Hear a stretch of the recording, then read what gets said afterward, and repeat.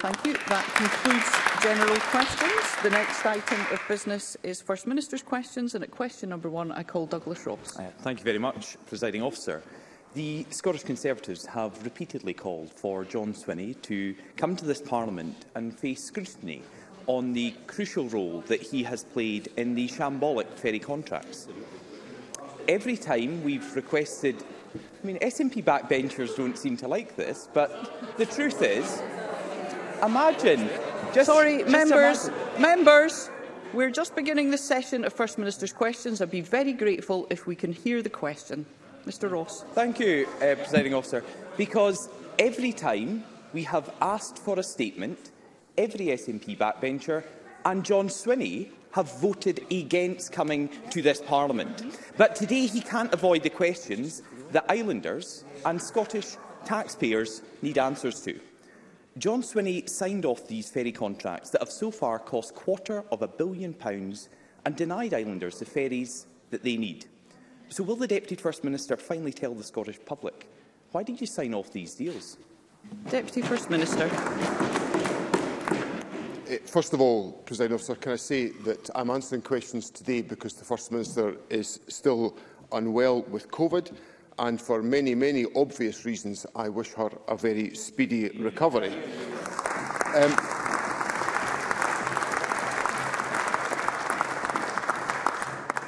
I don't really think Douglas Ross is in the strongest position to question my engagement with Parliament on key issues, because I gave a statement earlier this week, I answered questions last week, and I handled a bill the week before. Unlike some Tory MSPs, you won't find me skiving off to the football for a few days when Parliament is sitting.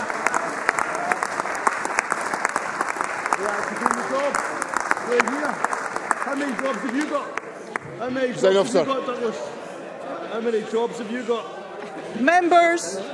Presiding Officer. Members, we will have quiet, please. As a Minister, I carry collective responsibilities for the actions of the Scottish Government. The responsibility for agreeing contracts lies in this case with individual portfolios, which in this particular scenario is transport. My role was to provide the necessary budget for building the ferries. After the final decision was taken, officials briefed me about the contract being awarded and assured me, on the basis of the contract, the budget I had approved in August of 2015 did not require to be changed. Douglas Ross. Well, I know the Deputy. I know the Deputy First Minister doesn't do this very often, but he spoke about a statement he gave to Parliament. He spoke about a bill he's taking through Parliament, none of which have anything to do with ferries, which this Parliament has asked to hear from the Deputy First Minister about. And on every occasion, John Swinney has not just refused, he has voted against it. He has voted to stop himself giving a statement to Parliament. And of course, John Swinney's fingerprints are all over this deal. Emails show that the Deputy First Minister confirmed there were no banana skins. He was on calls with finance officials who said Mr Swinney, and I quote, now understands the background. His approval was essential. The contract was only clear to award after he signed it off, according to Scottish Government emails. John Swinney charged ahead despite ferry experts warning against the contracts. Despite legal advice that the SNP originally tried to cover up but they couldn't redact properly, warning of the high risk of the contract being challenged and ruled ineffective. The SNP charged ahead despite the contract missing a key safeguard that is an industry standard. Despite the fact that jobs at Ferguson were already safe, the Yard had other options for work. Members, we simply are not going to be shouting from a sedentary position. Mr Ross, please continue. It just shows how they want to just push this under the carpet, for it all to go away, that they don't want scrutiny over £250 million. £250 million that has been spent, and not a single ferry for the islanders that they were promised. So I go back. It was despite there being no agreed design for the ferries, and despite that the Ferguson bid was the most expensive of them all. So can the Deputy First Minister explain to people across Scotland why he approved these deals, despite all the evidence suggesting otherwise. Deputy First Minister. President Officer, I've made clear already in my answer, my first answer, that I carry collective responsibility for the actions of the government. So I accept that these decisions were taken by government, but they were taken individually by the Transport Minister. And if I can just give Douglas Ross the benefit of the note that he is quoting from a senior finance official into the system, which says, "Just finished my call with the Deputy First Minister. He now understands the background and that Mr Mackay has cleared the proposal." Now that's it. That's the full that is the complete sentence that Douglas Ross is missing. The decision had been taken, and I was being briefed that there was no change to the financial budget that I had already sanctioned. Why is that answer not good enough for Douglas Ross to understand? Because he's been given that answer on countless occasions. And as for his points about the government not wishing to have scrutiny about this issue, this has been an issue which has been looked at by a parliamentary committee. It's been looked at by Audit Scotland. It's been looked at again by another parliamentary committee. It's been the subject of a range of questions here at question time. And what I would say to Douglas Ross is, when he looks at all of the papers, what this contract arrangement demonstrates is that this government was taking actions to deliver ferries for island communities that were required, and we were taking decisions to protect employment on the Lower Clyde. That is a record this government is determined to defend.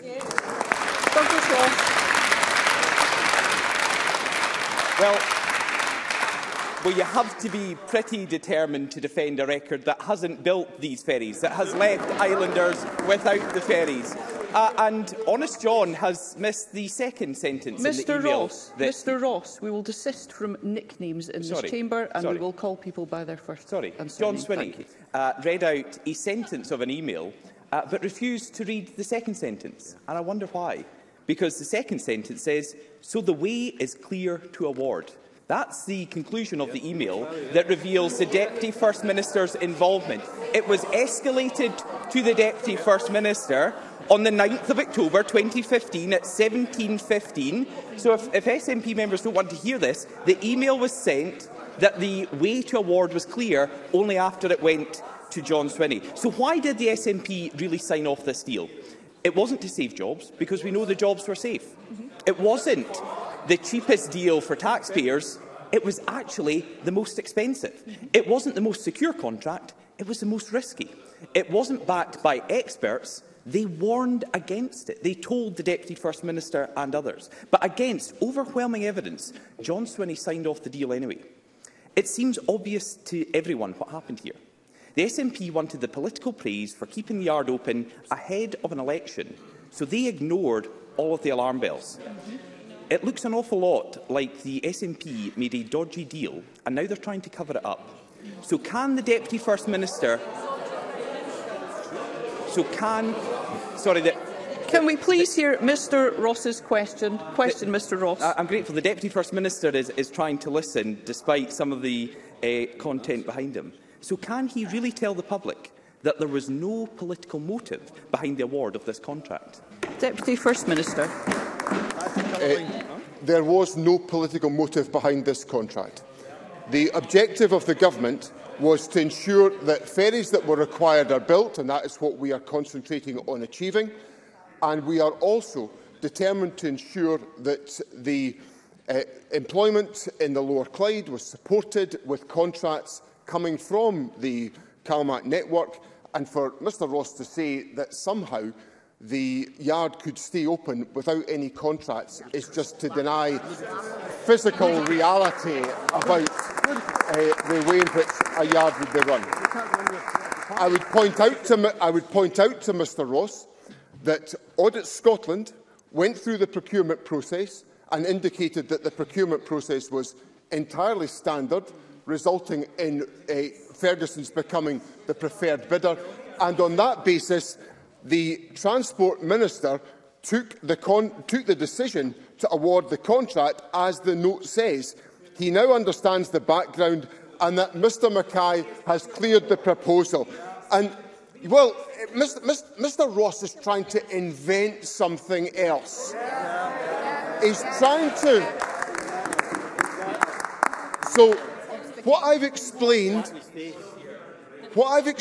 to Parliament, consistent with my obligation... Deputy First Minister, we're having a continuation of quite a lot of heckling, and I'd be very grateful if members could resist the temptation, and very much like to hear the Deputy First Minister.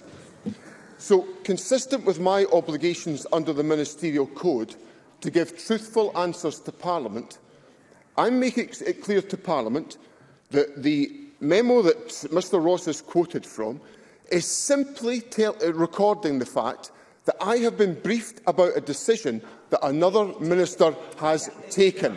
And therefore, the way is clear to award the contract, because I have been briefed, the budget is in place, and Mr Mackay's decision can stand. Now, Douglas Ross can go around smearing and inventing all the information he wants, but the people of Scotland will see through his grubby tactics today. Douglas Ross.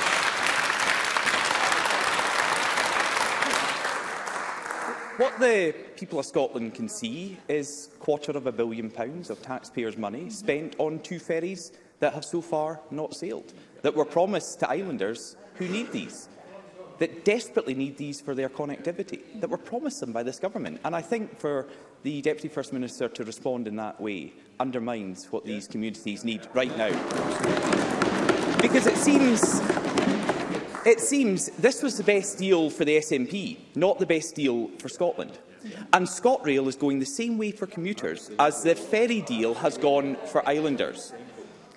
1 in 3 train services has been cut just a month after the Deputy First Minister's SNP government took control of our railways.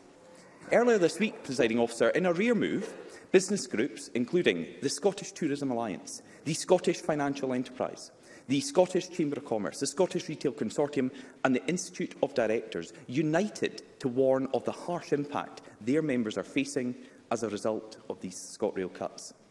Delays, last-minute cancellations and reduced services are causing real problems for passengers right across the country.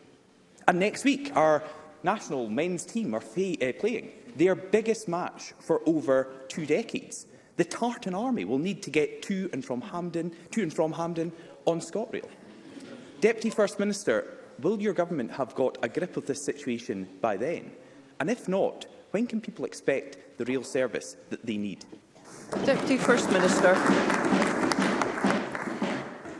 When we look at the specific questions that Douglas Ross has put to me this afternoon on the Ferguson's issue, I think it's abundantly clear why a statement by me to this Parliament was unnecessary, because he had nothing of substance to put to me whatsoever.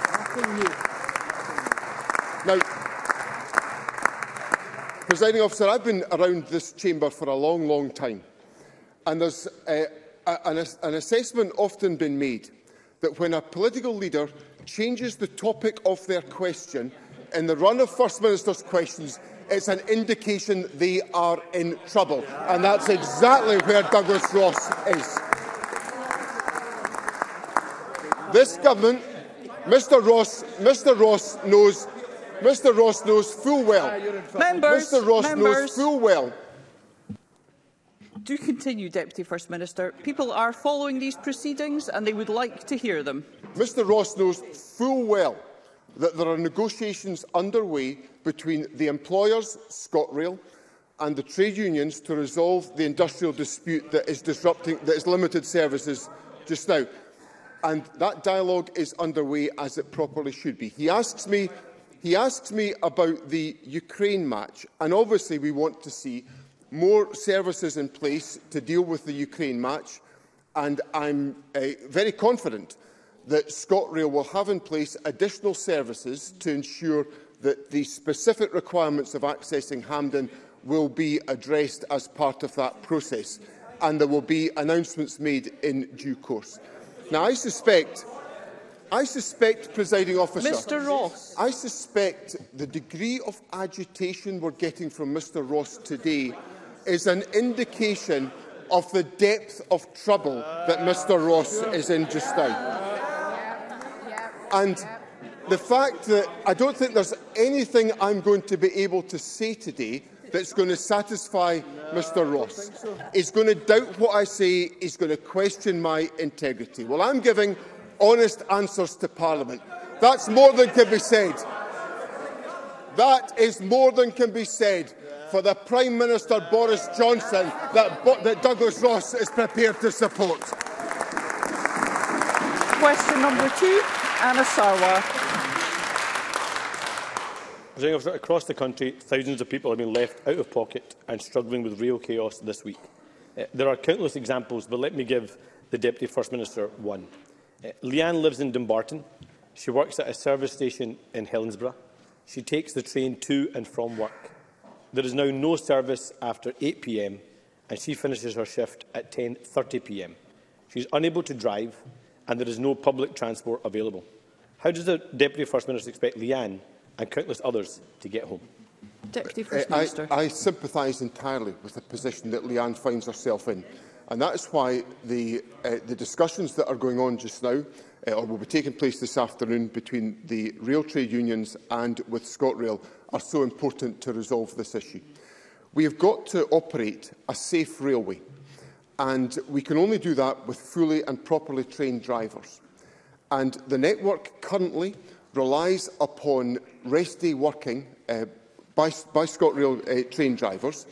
That is a process we are trying to work out of to eliminate. But obviously the training of drivers, for properly understandable reasons, was interrupted by COVID. And obviously we are trying to make as much progress on boosting the driver numbers. Of course, there are more drivers available now than there have been in the past to try to resolve that. But we have to resolve the dispute, which is what the discussions are all about. I encourage ScotRail and the trade unions to reach a conclusion as part of that process, so that individuals like Leanne can be able to have access to the type of rail service they should have access to. Anna Sarwar. The Deputy First Minister didn't answer the question. Unlike the Deputy First Minister, Leanne doesn't have a ministerial car to get her home. In the middle of a cost, you can hum and haw all you like. This is real lived experience for your constituents too. Care about your constituents. In the middle of a cost of living crisis, she has to spend £20 on a taxi. That means she has to work 2 hours just to pay to get home. That's the reality for thousands of people across the country. Let's look at the facts. At the start of 2020, there were 2,400 services a day. In February, this Scottish Government made a permanent cut of 250 services a day.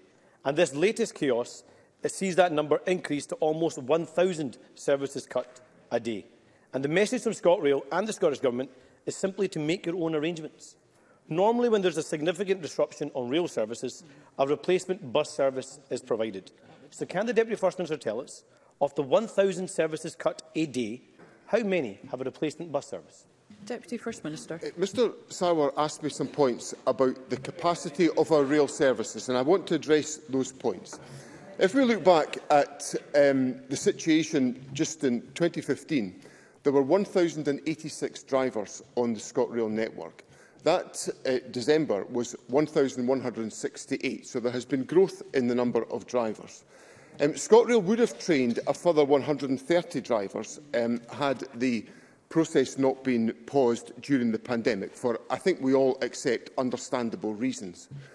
There is now a pool of almost 900 pending driver applications, which gives us a supply of candidates coming into driver training that will allow us to expand the availability of driving personnel. And indeed, the ScotRail board gave authority for the recruitment of a further 135 drivers to move forward to the next stage. So I put those points on the record to address the capacity of the rail services and to show the investment that has been made in ensuring that we have adequate numbers of drivers in the future. We are in a period of difficulty just now because drivers are exercising their voluntary right not to undertake rest day working. We are trying to resolve those issues by the negotiation that is taking place, and we've put in place, through ScotRail, an amended timetable which gives more certainty about the availability of services rather than last-minute cancellations. And that was the feedback that we got from Transport Focus as being the most important issue that should be addressed for the travelling public, so they had certainty about the transport that was available. Anna Sarwar. The Deputy First Minister spoke, but he didn't actually answer the question. I WhatsApped the ScotRail business account this morning to ask about how many replacement bus services they had. And the answer, hi there, no, there isn't any. There isn't any replacement services across the country. In the middle of a cost of living and climate crisis, this SNP Green Government are leaving people stranded with no public transport and asking them to use gas-guzzling vehicles instead. What this failure means in practice is tens of thousands of people struggling to get to and from work, more people out of pocket and made poorer, millions lost for local businesses, and the industries that suffered so much during COVID taking another hit. While this Deputy First Minister and his colleagues have 28 chauffeur-driven cars, costing over £1 million to get them to and from their work, this SNP Green Government is cutting 1,000 rail services a day, offering no replacement bus services and forcing people to work hours just to pay for a taxi home. Shouldn't he and every other minister hand back the keys to the ministerial chauffeur cars until they get this sorted and get Scotland moving again? Deputy First Minister. What this government is doing is providing practical help to people with the cost of living. So, for example, the Scottish Government... So help your constituents. For example, the Scottish Government has doubled the child payment in Scotland from to £20 per week. It will go up to £25 per week, and none of that support is available in any other part of the United Kingdom, including in Labour-run Wales. In addition to that, the Scottish Government has assisted individuals with council tax support. We've assisted individuals with direct support through carers allowance, for example, and other measures. Now, while we are doing all of that to support the cost of living crisis that's been faced by members of the public, what is the Labour Party doing? The Labour Party is getting into bed with the Tory Party in council administrations around the country. So, when Anna Sarwar told the country on the 5th of May, don't reward the toxic, out-of-touch, corrupt Tory Party with your vote, what is the Labour Party now doing? The Labour Party is rewarding the toxic, out-of-touch, corrupt Tory Party with jobs at West Lothian Council and at Edinburgh City Council. The Labour Party and the Tory Party working together. Vote Labour, get Tory. Thank you. Thank you. We will now...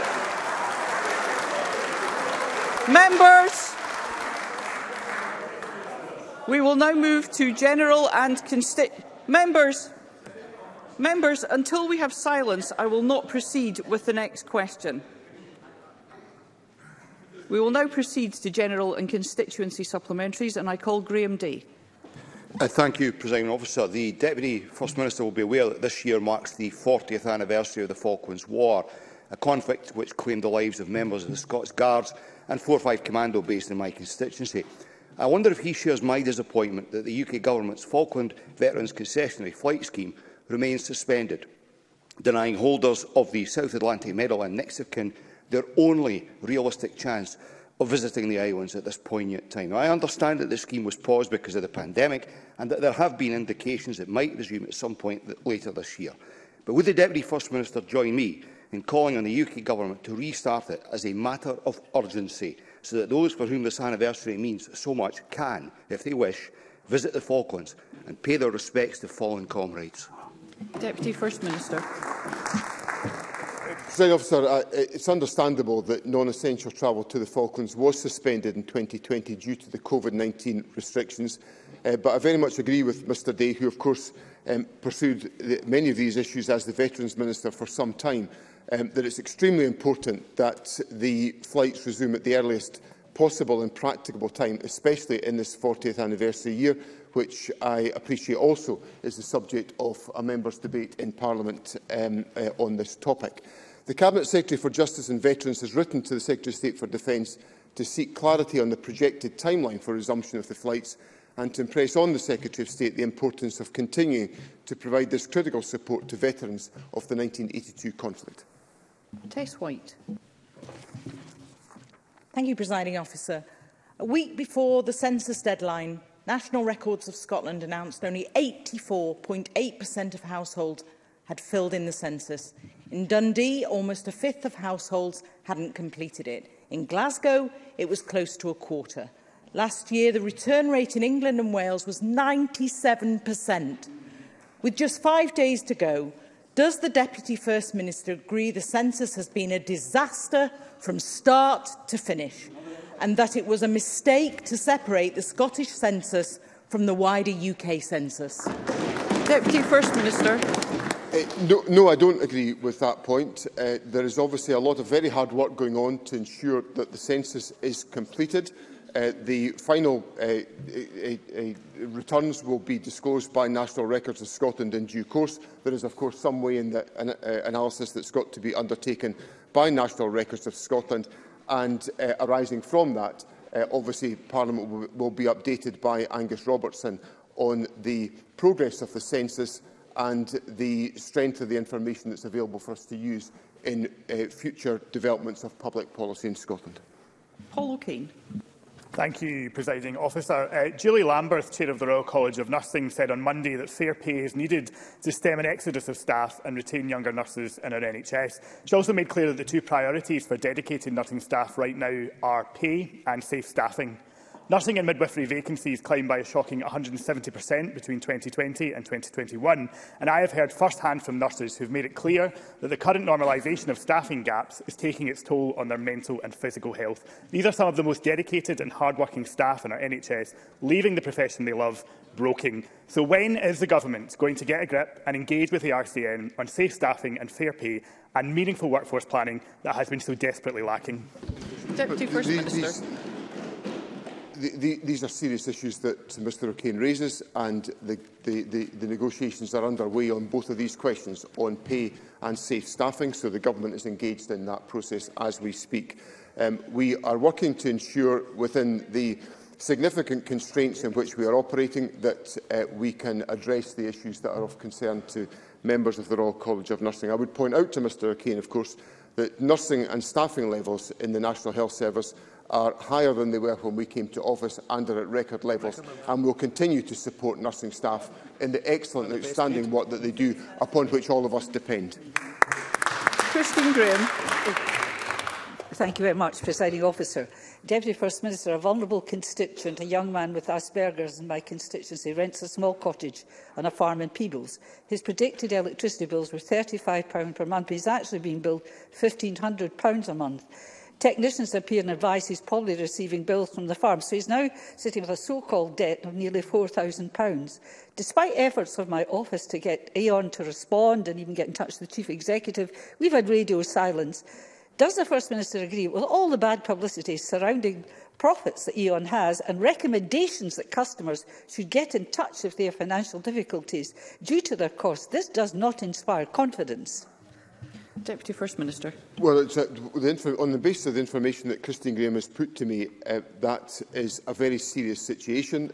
I know Christine Graham well. She is an assiduous constituency member of Parliament, and I'm absolutely certain that she will pursue Aon with tremendous energy to get answers and engagement, and I would encourage Aon to engage, and if there is anything that government officials can do to assist, I would be happy to arrange for that to be provided.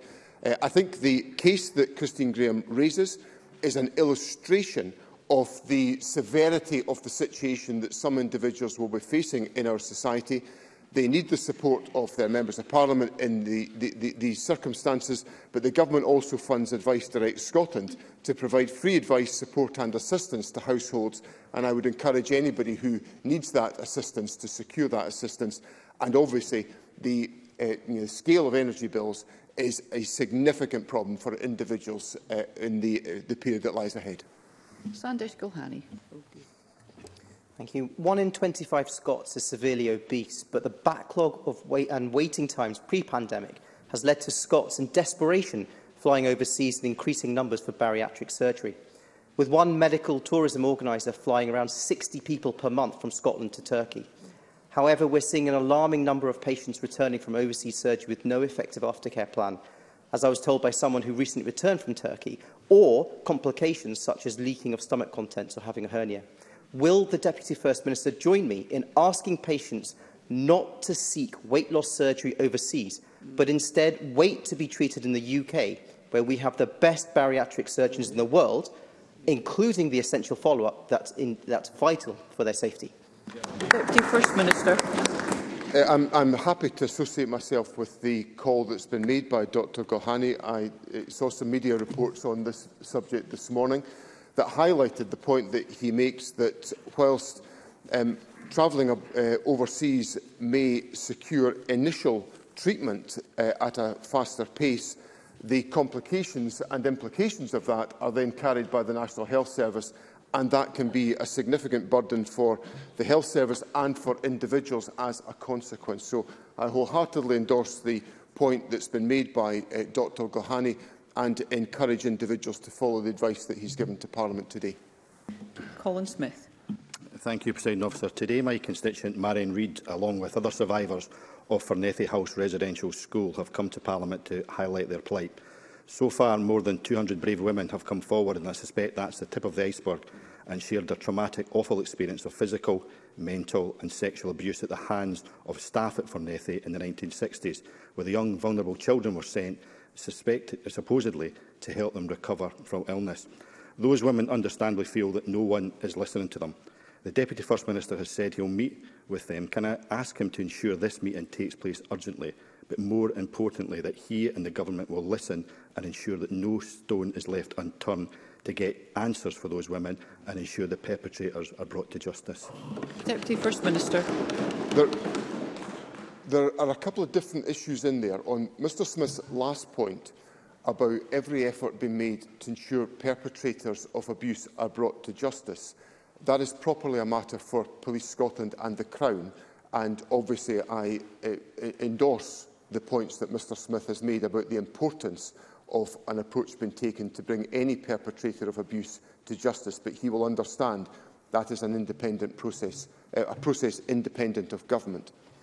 On the substance of the issues around Fernethy, this is a very sensitive issue, and I have agreed to meet with a group of survivors, I think in response to a parliamentary question from Monica Lennon, and I will do that as soon as it is possible to do so. I applaud the courage of individuals that have come forward, and I know their concern is that the redress arrangements that Parliament has put in place do not automatically include individuals who were in Fernethy for a short period of time, whereas our redress scheme is essentially focused on long-term care placements that individuals will have been placed on and abused in that circumstance. What I would say to Mr Smith and his constituent is that there is obviously scope for individuals to apply to Redress Scotland for a redress payment, given and each individual circumstance will be individually addressed and assessed. It is not a case that there is, in a sense, a prohibition on applications from Fernethy survivors. It's that each individual case will be assessed on its merits. But I will happily see the group, and I will do that as soon as I possibly can do. Question number 3, Ariane Burgess. Thank you, Presiding Officer. To ask the Deputy First Minister how the Scottish Government is celebrating Scottish Bus Week. Deputy First Minister. Free bus travel for under 22s. Free bus travel for under 22s. Free bus travel. Presiding Officer, I'm pleased to support the first ever Scottish Bus Week and to celebrate the many environmental, economic and social benefits that buses provide to our communities. This Government has put buses at the heart of Scotland's just transition. travel for under 22s. Funding over 500 low-carbon buses across Scotland, providing free bus travel for people under 22 and for older and disabled people, and investing over £500 million in bus priority infrastructure. I urge all members to join us in supporting Scottish Bus Week and encourage more people to travel by bus. Ariane Burgess. Thank you, Deputy First Minister. Thanks to the introduction of free bus travel for under 22s delivered with Greens in government, over 300,000 young people across Scotland, including 20,000 in Highlands and Islands, are now enjoying free low-carbon travel. Here in the capital, the proposed SNP Green Council Coalition agreement included significant measures to increase bus patronage. Is the Deputy First Minister as shocked as I am that rather than embracing progressive politics, Labour have put these positive measures at risk by colluding with the Tories to cobble together an administration? Can the Deputy First Minister outline how the government will work collaboratively to provide quality bus services across Scotland? Deputy First Minister. Presiding Officer, as a consequence of the partnership that has been agreed between the Scottish Green Party and the Scottish Government, young people rightly travel for free under the age of 22 as a consequence of that agreement. And because of that agreement, I think there was an opportunity in other parts of the country to go further in relation to this type of collaboration. And I'm only sorry that in the City of Edinburgh, the Labour Party's collaboration with the Conservative Party has thwarted further ambitious proposals being brought forward. Now, we know that all of these grubby deals at local level have been approved by Jackie Baillie.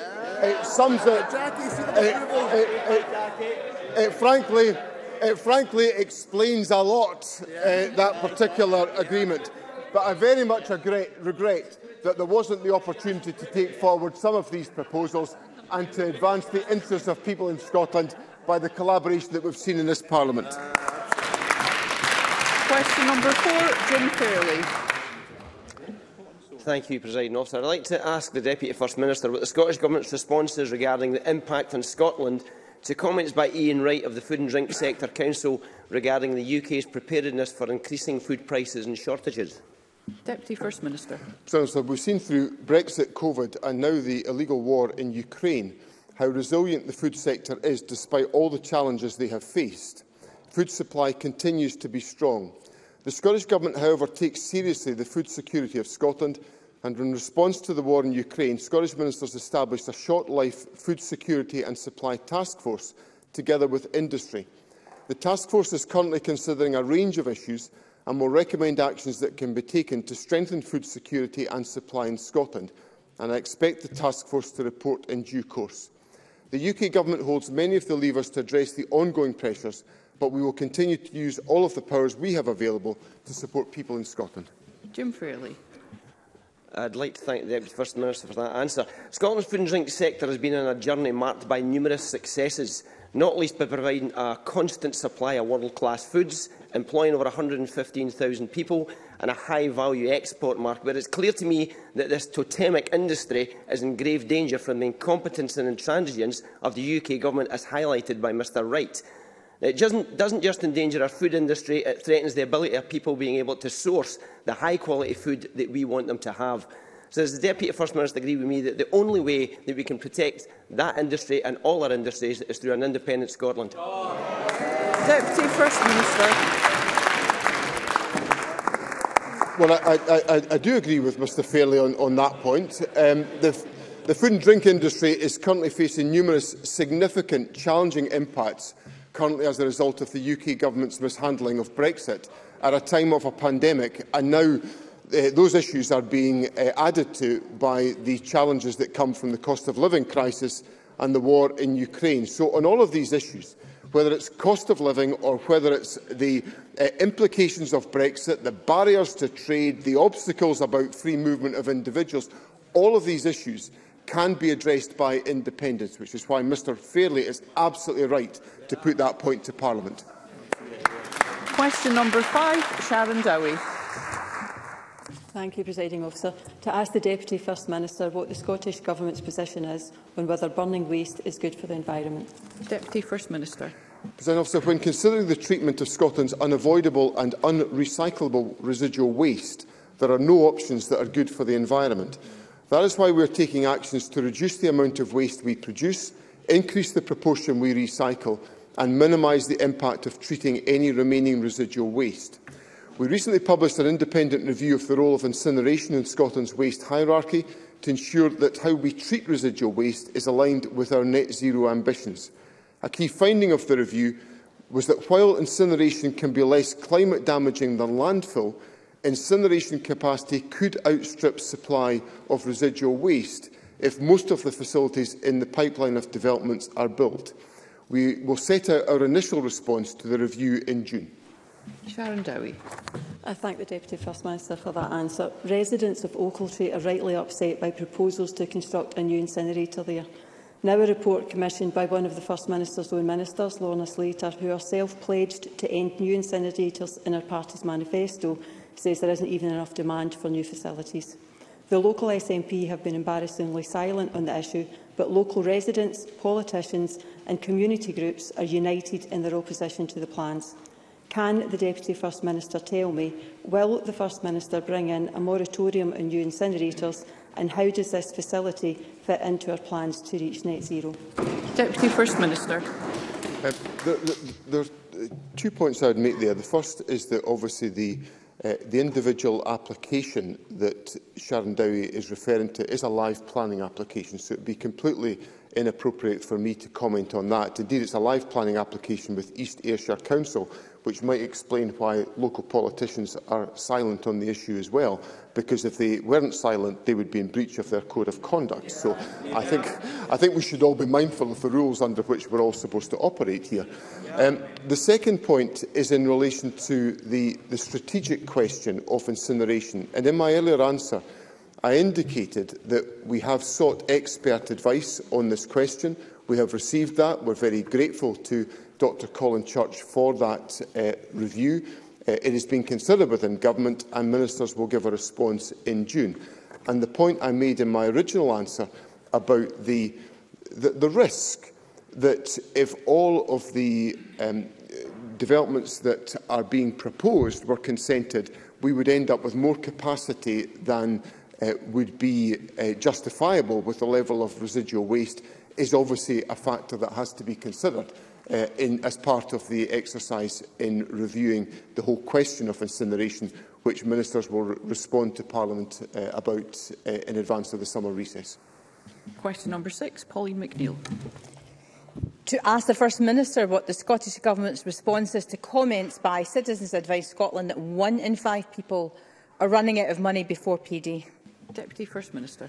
Presiding Officer, the UK cost of living crisis is impacting all households, with those on the lowest incomes being hardest hit.